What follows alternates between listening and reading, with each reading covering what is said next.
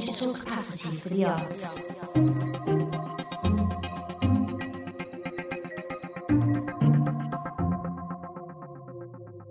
So we have the hashtag for the day, obviously, which is cows in water. And show me the cow is now going to be the first thing I say to anyone who suggests that we make a film together. So thank you for that. Actually, I wanted to ask you about that. So did you just come across that and think, something is wrong here, there are the cows, and realise it was a perfect training example? Yes, I did spend some work training the guys in Inverness, and had to watch a lot of their programme to get an idea. And that was, in fairness, quite a lot of their stuff is pretty good, actually, but that was so appallingly off-beam that I just had to grab it. Right, well, thank you for sharing it with us. I want to just throw this open right from the start. I think any questions I could ask, you'll ask much better questions. So does anybody want to kick off with any interrogation of Mark here?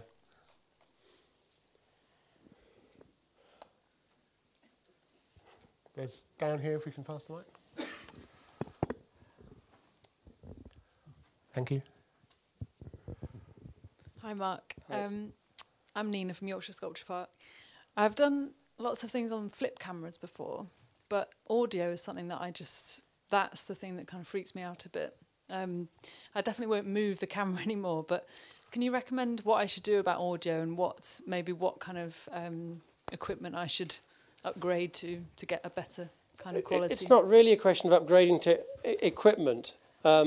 Sound is absolutely vital. You can't make a movie without really good sound, and in fact, an audience will put up with poor picture quality before they tolerate bad sound quality. Does that make sense? You need to get the sound right, and the best thing to do is to get the microphone as close to what's making the sound as you can. So if you're doing an interview, you need, how close is this microphone from my mouth now? 6 inches or so. If you've got a very directional microphone, you might get away with having it down here, but these ones aren't. So I think with your flip cameras, if you're looking to acquire any camera to shoot with, an external microphone socket into which you can plug, the cheapest clip-on mic from Maplin will do a better job than the built-in internal mic. Not because it's the better quality in itself, but just because you've got it close to the source of the sound. Yeah, a sort of guerrilla filmmaker friend of mine, Christian Payne, documentally on Twitter, uses iPhones a lot for his filming and always has an external mic, always sort of, says and as you say, if the sound works, you'll put up with the shoddy video quality much more. If you can find a way of monitoring the sound as you're doing it by having a headphone socket, something as simple as that, and plugging your iPod headphones into it, just to convince yourself, not that the sound is beautiful, but actually just that it's there. Because as soon as you start plugging external gadgets in, you'll find that bits of wires stop working, and actually you've recorded zero rather than bad sound, which is the worst form of audio distortion, I think. Silence. Thank you for sharing that. Is anybody? There's somebody at the back there with a question. It's actually not a question, but just to add to that, if that's okay. We've just been making films using a digital SLR, and obviously the problem's the same with that because the inbuilt audio on a digital SLR camera is terrible. We've just been using a small, fairly cheap digital recorder, an Edirol, which you can just hold up to the interviewee or use a clip-on mic. And then there's a fantastic piece of software called Dual Eyes, which syncs your video and your audio together for you. Now, does this make your professional heart quail? No, I think I've heard of this. They're a great plan. And that last bit of video was actually shot on a Canon 5D Mark II, I think. And the picture quality is astonishingly good. Actually, one of the weird things with using digital SLRs to shoot video, and I've seen this happening myself, is that when you're filming people, what they do is, instead of carrying on, they pose. They think you're taking a still photograph of them. And it can be a real issue because people all react to cameras in different ways, but people react to digital stills cameras because in the way that they stop. So do you think there might be a trade in buying up old defunct cameras like this and turning them into digital SLR cases so that people think that you're seriously filming them, but in fact you're just using a Nikon? I think that's right. Or a big sign saying this is a video camera. That would work as well. You could pay somebody to stand behind you with that sign. Yeah, maybe the intern. Yeah, good idea. That's good. I think they're a bit busy with the flip cam. What about the idea of separating out the soundtrack, of recording the sound separately? It's really the only way of doing it, I think, on digital SLRs. But as you say, until these bits of software came out, which did the syncing up of taking your sound, which is on one bit of kit, and your pictures on another bit of kit, and marrying them together in the edit. It used to take a long time to just get your material ready for editing. So it slowed the process down.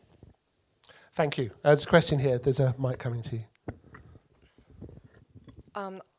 I want to know what people can recommend for editing, something from a flip share or from an iPhone on your PC. Final Cut Pro 10, obviously. Just very basic editing software. I don't know whether you even use that. I always feel nervous about recommending any particular editing platform because, anything I say, somebody will say, oh no, version 9 didn't work, or you should try the other one. I think one of the things you should look for is something which has got a reputation for being easy to pick up, but actually is large enough and well established enough to have a bit of a community out there that you can ask questions of, because you'll get stuck with it no matter what. And if there are active forums which you can either do a search to try and find out how somebody solved your problem already, or if it really is something that you think is a new one that no one else has posted about, that there's thousands of willing geeks who will be delighted to answer your problems. So look for that community of support, I think. You want to add it to that, Rich? Just very quick. Is there any open source examples? Okay, so open source examples of video editors that you like. No, but there are effective free ones, aren't there? I mean, iMovie on the Mac is practically free. Windows Movie Maker is practically free. They'll all let you cut pictures together, not very sophisticatedly, but they'll do it. And as soon as you start spending about £100 on Final Cut Express or Premiere Elements or whatever, then it's not a huge amount of money, and you're starting to get really pretty sophisticated with that. Do you want to add to that? Yeah, also we're finding that some of the files we're recording, we record poetry readings, are massive on the Video is big. Massive, and we Video is big. We can't actually email them to each other. No, you shouldn't expect it. You can't do it. And we can't zip them. No, if you... What should we do? You get an hour's worth of stuff on this, and it's 11 gigabytes. It's kind of un-emailable. The only way of doing it, if you want to share stuff, I think, is to YouTube it on a private link and look at that. There are services that will let you move very large files around, you send it or Dropbox. But even they won't do gigabytes of stuff. They'll do up to 100 megs if you want the free one, But on a smartphone, it's extraordinary. Yeah. I mean, the growth in file sizes is becoming an enormous challenge in terms of moving the stuff around. That's why you have industry initiatives like SohoNet, of course, where the production houses in London are linked together by fibre so they can move these multi-gigabyte files around, why the BBC invests so much in its backbone network. Is that going to start to affect, invest a lot, is that going to start to affect the capabilities, the sort of the aspirations that organisations can have about their video? Well, I mean, this is what file compression's about, and turning your movie into something that goes on YouTube or an H.264 movie, which keeps the video quality pretty high, but lets you move it around in a size which will go via YouSendIt or something like that. But there's no two ways about it. Video just takes up a load of space, and you can squash it down a bit, but there comes a point when you can't do any more without losing quality badly. Okay. Any more questions anyone wants to raise? Yeah, there's one at the back there. I'll just get a mic to you.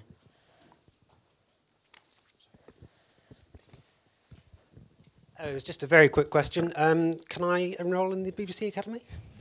I'll pass you over to my colleague Eddie on that one.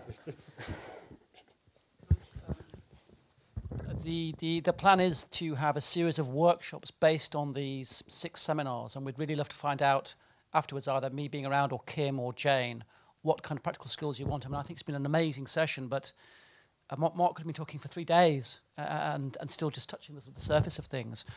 The BBC is slightly limited by the fact that we legally can't freely provide training to all comers, because the private sector commercial providers of training would rightly and understandably cry foul at that. The BBC has to have very careful regard to existing markets.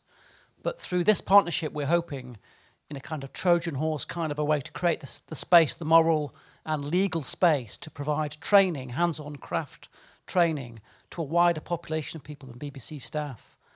So I'm really glad you asked that. We're working on how we do that for this sector, because we're aware that in the absence of sessions like the last hour, there is a risk that this partnership, which is only 18 months long, might feel quite abstract, might feel quite quite good, but like a lot of strategic forums. And we want to get real with this kind of craft, hands-on training, because it's just fantastic.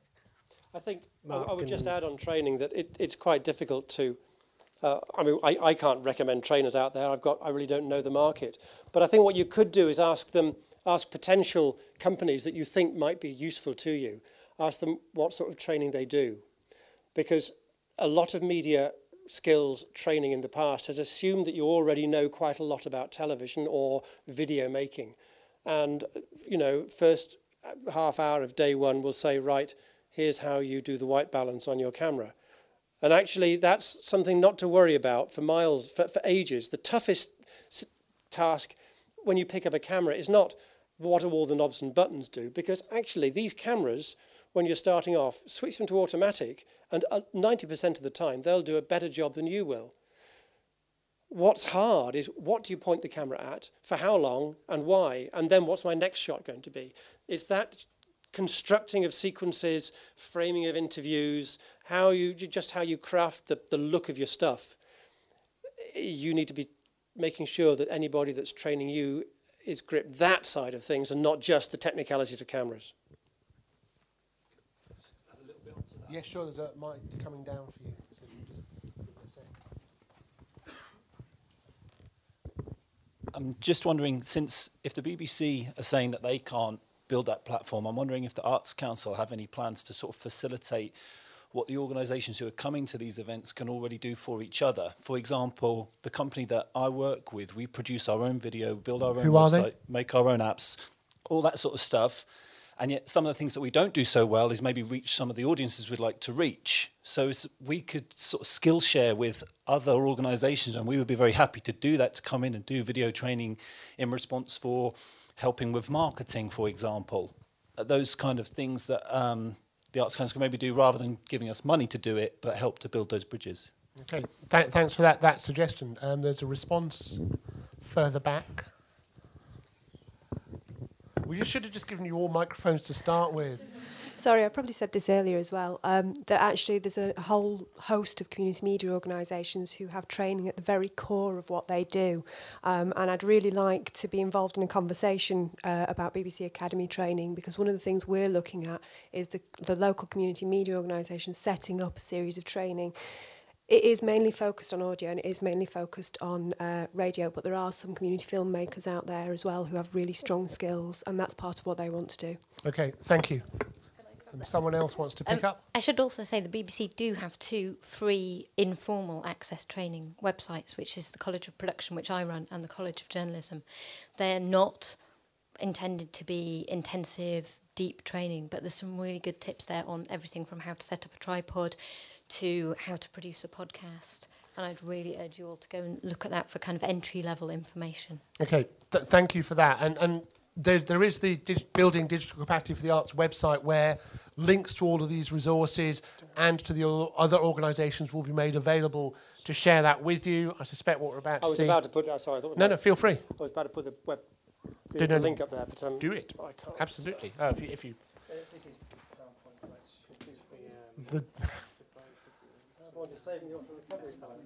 That's okay. So all of these will be made available and there'll be links, and that sort of conversation and collaboration and skill sharing is a very important part of what this whole initiative is trying to achieve. I think the thing that Mark was saying that strikes me in terms of getting contents onto your website is about scaling the project. And when he's found the website, I want to ask him the hard question, which is that there was some guidance in there in his talk about the size of the project and what you need. Apart from just looking at how much money you've got to spend, which is what many of us are forced to do, how do you actually start making the decision as to what sort of project this is going to be? How do you go from, oh, wouldn't it be great if we had some video about artists, or wouldn't it be great if we had some material about our, the new project we're doing on our website or available? How do you start making that hard decision about getting from that idea into a budget? Back to my first point, I think, what do you want to say, and why do you think your audience are going to be interested in it? So if we get back to the intern making that, using their iPhone to shoot stuff for the gallery, how long do you think an audience would be happy to put up with people who've turned up at the gallery giving their views on what they've seen there? How long could that movie be? Probably only 90 or minutes, or maybe 100. Well, absolutely. But I mean, we're talking a minute or two at the most, aren't we? You know, you can't stand much more than that, no matter how fascinating it is. So those are the sorts of thinking that you've got to get into, I think. Okay. Do we have we've got a question at the back, and in fact we've got two questions at the back. We'll take Marcus first, and then who that is in the dark, I can't actually tell. It's Marcus Strong from Pilot Theatre. Just saying that Audio Boo is a great tool for just recording and then putting straight onto iTunes. It's one click and also geolocated and also photographs. And this hasn't been mentioned. I was wondering whether people still use that or whether it had fallen out of favour. How many people here use Audio Boo? How many people here haven't heard of Audio Boo? Just out of interest from me. Okay, thank you. We'll show you later. We'll do a boo later. There's also iPadio, and of course you can use SoundCloud for the same sorts of things. So there are a number of services that will let you cheaply record, occasionally edit and upload audio material with still images. Obviously there's YouTube and Vimeo for video material. Yeah, I thought it was a good point that compression is becoming more and more important with Google and Apple and Adobe all battling out for formats. Just something to come across all of today. Broadband is an issue still, and rurally you have to be very careful if you're going to start uploading video that you do encode to suit the delivery. And I think that's a very important thing about your delivery, because we can produce very high quality, high definition video online, but it won't stream to everybody. So in terms of that production value, I think it's very important to remember that some of your audiences have to think about the bit rate they can get and the streams they can get. And I think that's why you've got to be pretty careful about hosting your own video on your own website, rather than using an established service like Vimeo or YouTube or whoever who are set up to do it and know how to do it. I mean, it's not quite as cool having a link to YouTube or an embedded link, but hey, at least you've got a better chance of it working. And I mean, also the technology is making that much easier. So with Vimeo, if you pay for the premium service, you can limit the domains that you can embed the video in. So it looks much more like it's actually hosted by you. People don't necessarily have to go through to Vimeo because you're paying for it. And this does come down to, increasingly, if you're willing to pay for the services, you will get the thing that will be tailored to your needs, and there's someone to complain to when it doesn't work. If you're using a free service, you will get what you pay for. Of course, the BBC invests an enormous amount of engineering expertise in delivering video material to people on the widest possible range of devices. Fortunately, that expertise is shared with the wider industry. That you can't buy it from the BBC, it becomes part of the standard setting process. And that's why increasingly it's becoming possible to assume that video can be delivered to whatever device people have in their hands. I mean, do you have any particular advice for people who are developing for mobile?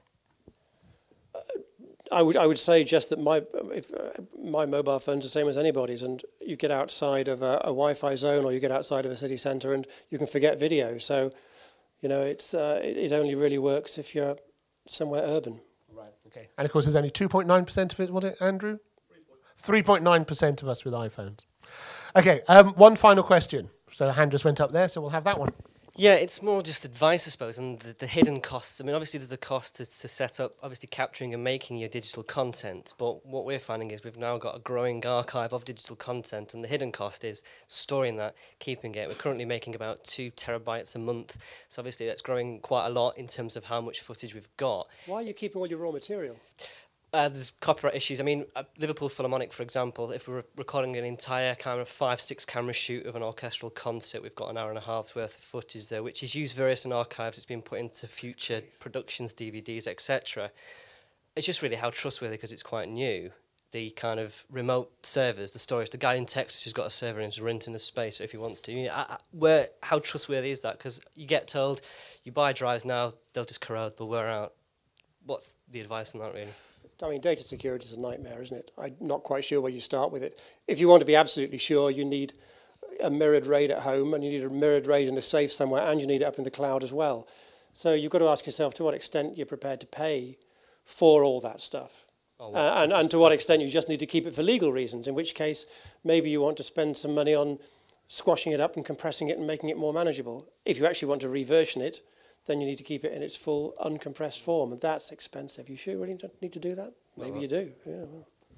Data tape LTO4 format is very nice. You can buy yourself a robot that will manage all your tapes, and they're really cool. Yeah, but then And they come in retro cartridges. that sort of thing. I think sort of the question of data formats is too big a one for us this afternoon. I'm going to draw things to a close there. Mark, thank you so much for bringing the tech, for posing some really interesting questions, and I hope for framing people's discussions as they move forward about how they want to engage making video material. So thank you very much, Mark Batey. Don't forget to share and bookmark our podcasts. Video and audio is available from all our seminars and masterclasses at artscouncil.org.uk/digital capacity. That's artscouncil.org.uk/digital capacity. Building digital capacity for the arts.